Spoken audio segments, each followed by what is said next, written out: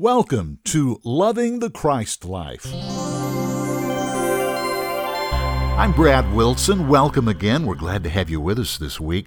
We're into a really exciting study from Warren Litzman on the gospel of deliverance. It's really been wonderful, and he's digging deep and giving it to us in a way that we can understand.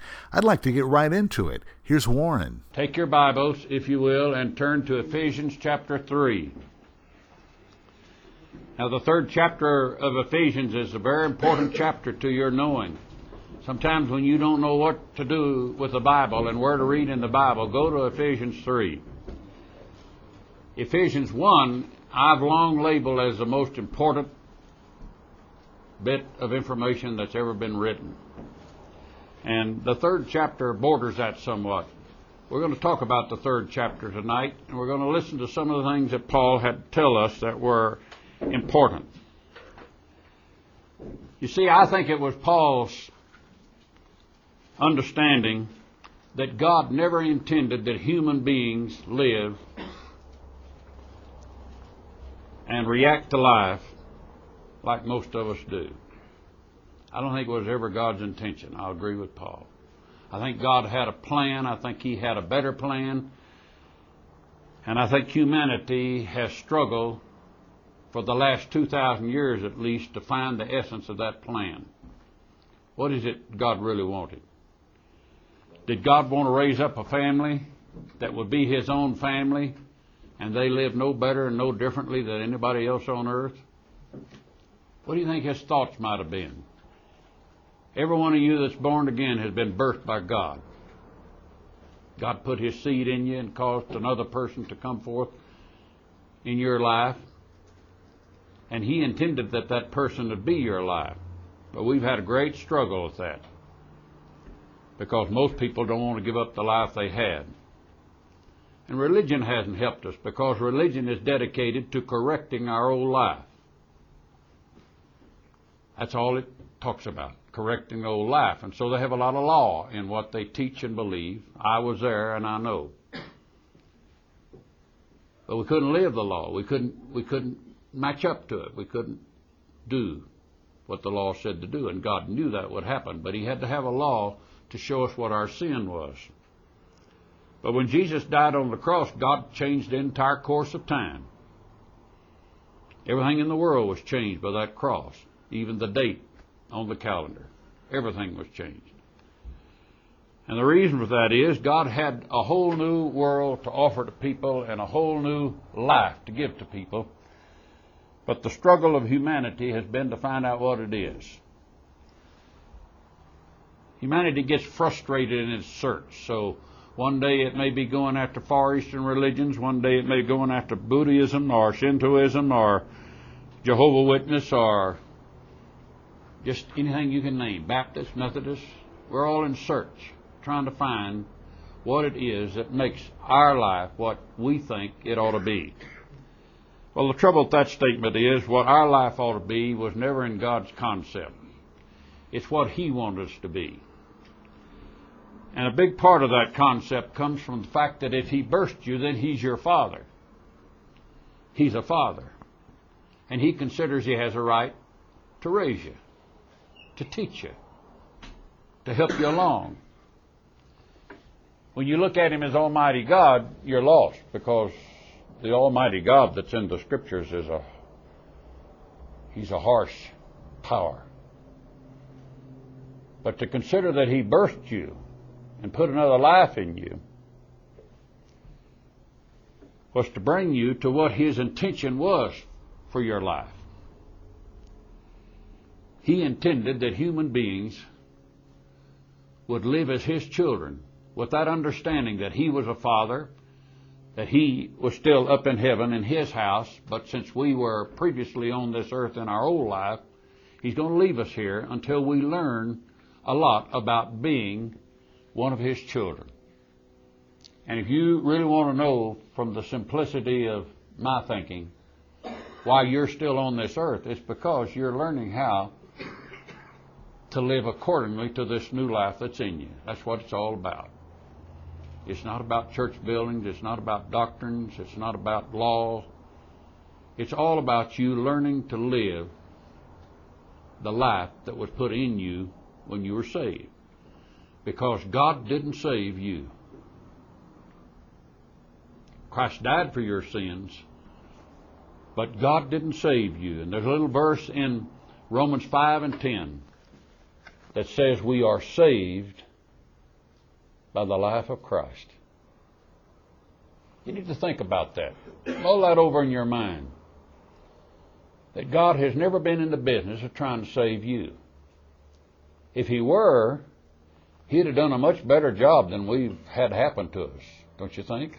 I mean, if God had been in charge of your life directly, you probably wouldn't have had so many troubles and trials and heartaches. But it was never God's intention to save you. It was His intention to put another life in you, and you learn to live that life. Well, obviously, that's been a hard thing to do because most in religion have never caught up with that. They've never caught up with that idea. So all religion is still given to trying to correct us, trying to straighten us out, trying to make us do good, do better. If you went into a Christian bookstore, you would find 9 out of 10 books on how to do things better. Live better, pray better, read your Bible better, go to church better, pay your money better. That's what religion has become. And don't think I'm punning it, because I've been a part of it for a long time before I found out what it was all about. But I have to start at that point because God never intended to change you. That's never been His intention. You've got troubles, you've had problems, you've gone through a hell on earth.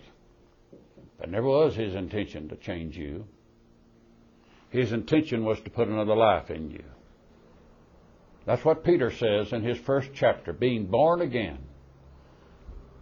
not from the corruptible seed that came from your parents, but from the incorruptible seed that come from God. You have been born again, rebirthed.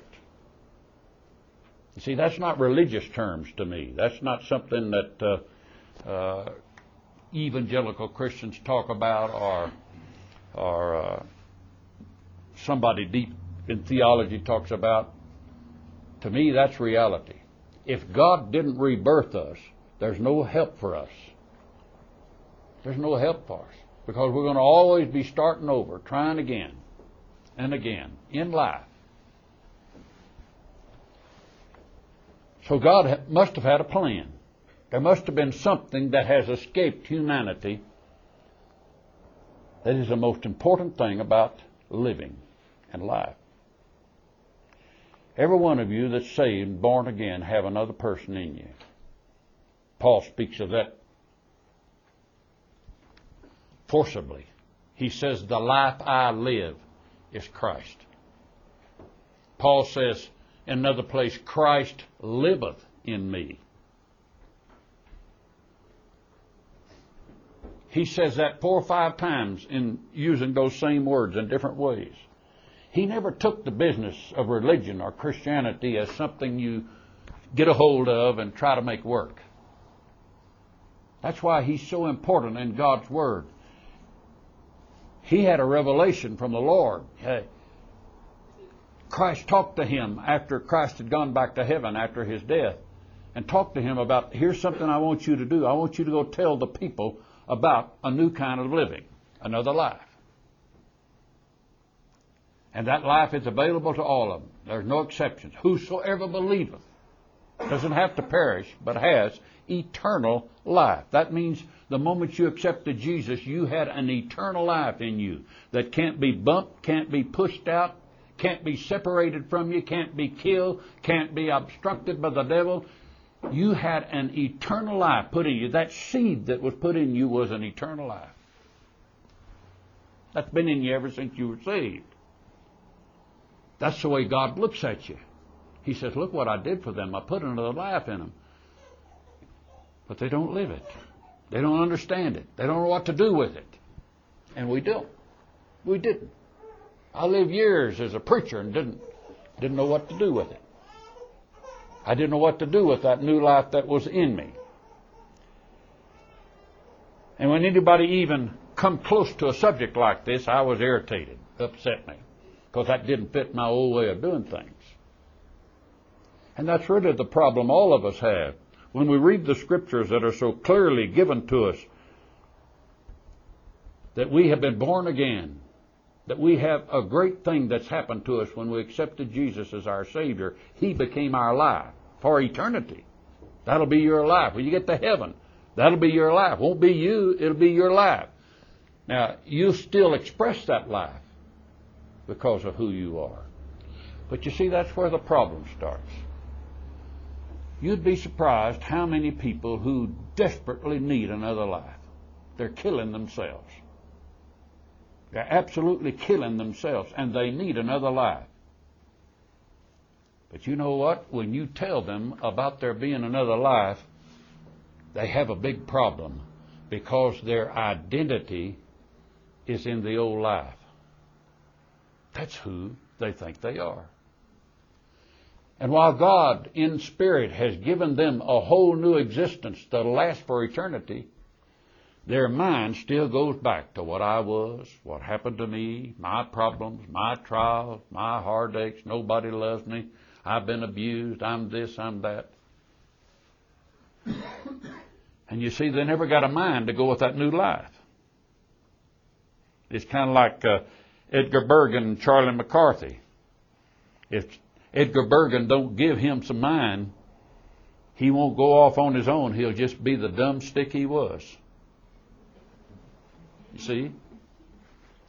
So it's up to Charlie McCarthy to give him. That may be too old for some of you. You may not go back as far as those two.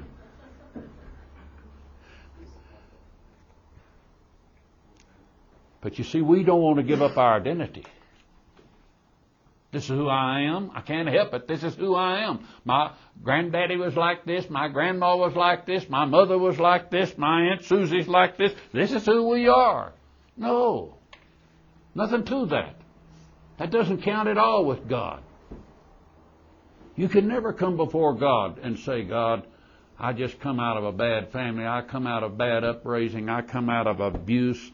I've just been spoiled and ruined. You know why God doesn't do anything about that? Because when you gave your heart to the Lord, He put another person in you, and He looks at that person to be the real you. You've got to change your identity.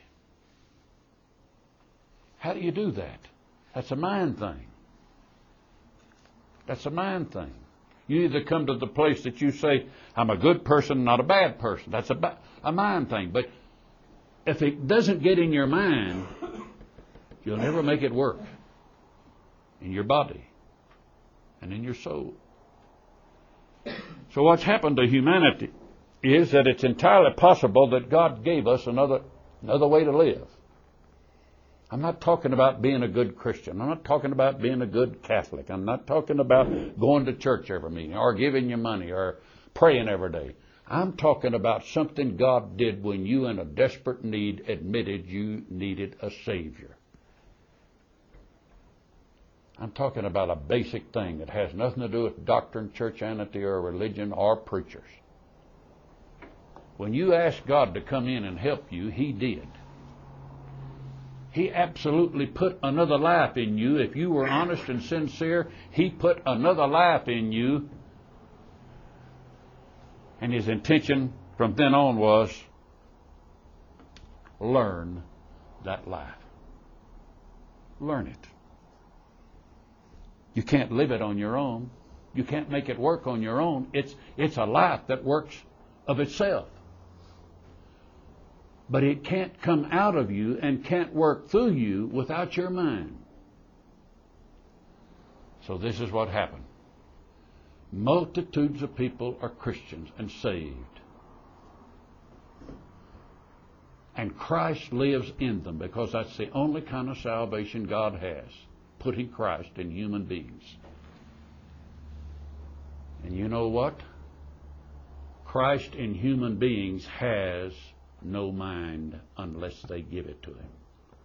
So the majority of Christians are running around with a mindless Christ. He's in them. He's all powerful. He would live through them, but he must have a mind. Now that mind has got to complement him, or he doesn't use it. And you see, that's how we can be saved for years. Say, yeah, I went to church, I got saved, I tried to live it, I did this, I did that. You can have Christ in you for years and nothing ever happened because he doesn't work out of you without a mind. He can't get out of you without a mind. And that's why the Apostle Paul was so forcible in his writings. 3 times he used prominent mind scriptures in the Word, like, let this mind be in you that was in Christ. But you have the mind of Christ. Or, be not taken up with the things of the world, but be renewed in the mind of Christ. Be renewed in your mind. He tried to tell us. He told us something that nobody else in the Scripture tells us. That you've got this person in you, but if he doesn't get a mind, it doesn't matter. Oh, it doesn't matter in the outworking of your life. But I'll tell you where it does matter. That person in you will never leave you, never forsake you. And on the resurrection morning, when the rapture of the church takes place, you'll be caught up to meet him. But you will have lived a life on this earth that has immeasurable troubles and trials, but he never gets a mind down here, because that's the only reason God leaves us on this earth when he saves us.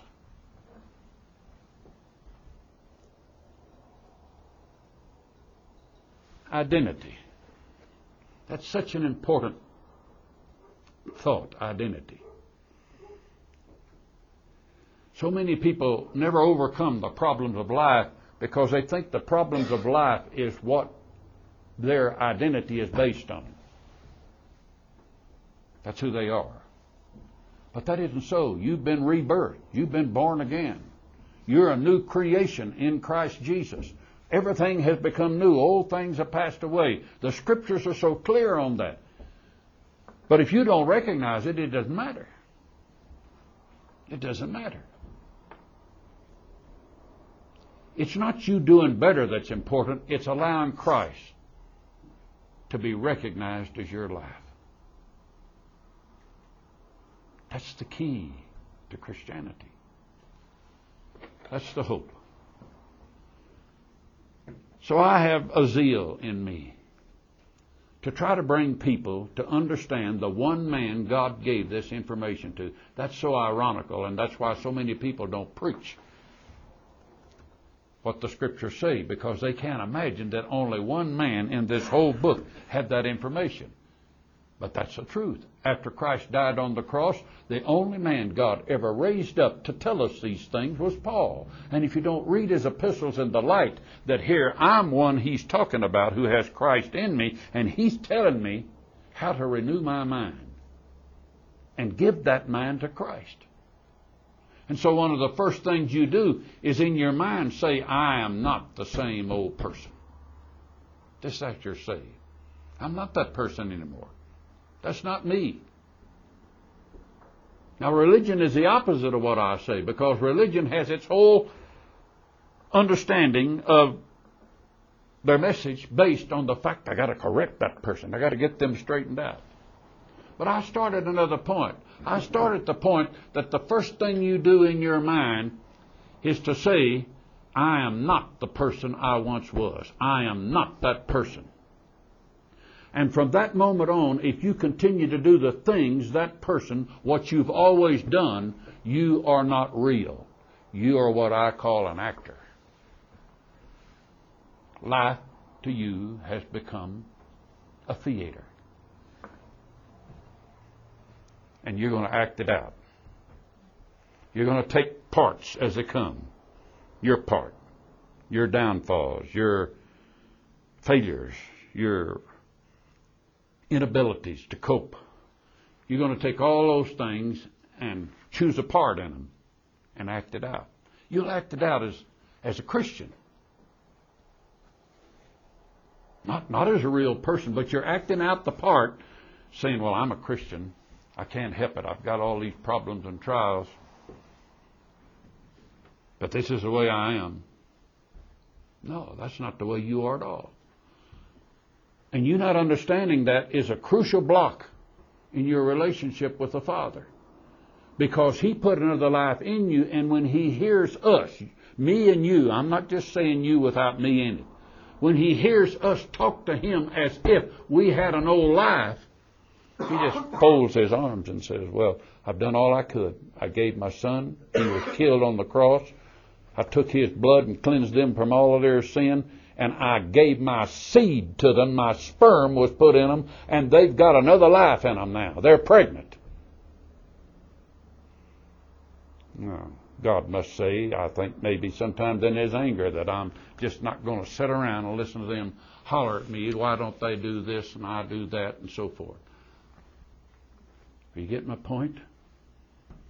If God put another life in you, if Christ lives in you, and 146 times that's stated in Paul's epistles, 200 times in the New Testament. If Christ is in you, how do you think God's going to deal with you? Do you think God is in His mind going to turn back the pages of time and say, well, they were mistreated when they were 5 years old, and nobody cared for them when they reached 12. They were kicked out of this and out of that, and so I'm going to try to help them. Did you ever find Him helping you? Did He ever help? Did He ever do anything? Not much. You know why? He says they still don't know who they are. And I'm not going to resurrect the person that died with Jesus on the cross. Because you see, when He died, we died. Romans 6 says, for as many of us as were placed in Christ were placed into His death. Scripture says that. You were put in His death. He did that because He wasn't going to go the rest of the route in your life fussing over the problems you had and mistakes you had. When Paul said, therefore, if any man be in Christ, he's a new creation. Old things are passed away, and behold, all things become new. That's a hard scripture, isn't it? I find very few Christians that will own up to that scripture. And the reason they can't own up to it is they keep thinking God's going to come back and reverse the old things and make them good. He's not. They're dead. They died on the cross. They're dead. Your old life is dead to God. Now, when you get in trouble with the things that are collective out of your old life, what do you think God does? What do you think He does with them? Well, I could be hard and say He won't pay any attention to it. That isn't so, because He does. Because many of us, in our ignorance and stupidity of not knowing who we were, found grace. There, just when I needed it, God came on the scene and helped me. God did a wonderful thing. But the problem with that is that God doing something to help you out of that present need may have only prolonged your suffering by not knowing who you really are in Christ. But His grace in my life reached down many times and dug me out when I didn't have the slightest idea of what He was doing, what my life was all about. I just hurt and wanted to stop hurting. You're going to have to do something with your identity sooner or later. See, when I came in to these truths, I was already preaching and teaching. I taught in different colleges. I did a lot of things.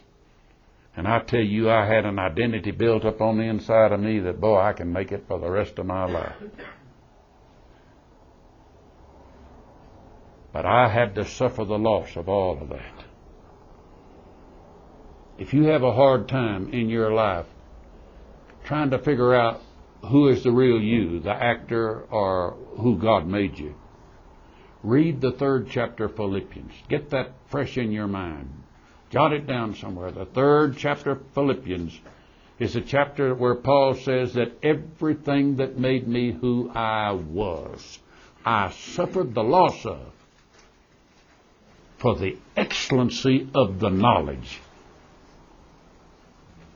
of Christ my Lord. We'll stop here for now, but what a great study this is on the Gospel of Deliverance by Warren Litzman. You know, I've been under Warren's studies for many, many years, since I was 16 years old, and it's only gotten better and better, and he's the one person that always is able to really bring it down to earth and explain these things in a way that we can understand. What a blessing it is that we have these wonderful materials that he left behind. And speaking of that, go to our website, christ-life.org. There you can read all about us, all about this in Christ message, and go to the bookstore, and many of these things that you hear Warren talk about are available for you to put in your own home, either a book, a DVD, a CD. It's just wonderful. So check it out. Again, that's christ-life.org. Robbie Litzman, our thanks to you for always being there and allowing us to go into the archives each week to bring these great messages. Also, we want to thank Valerie Hill, who does our Twitter account. Tammy Laycock does our weekly podcast notes. And this program is produced weekly by Teresa Ferraro from the Christ Life Fellowship. Until next time, I'm Brad Wilson, loving the Christ Life.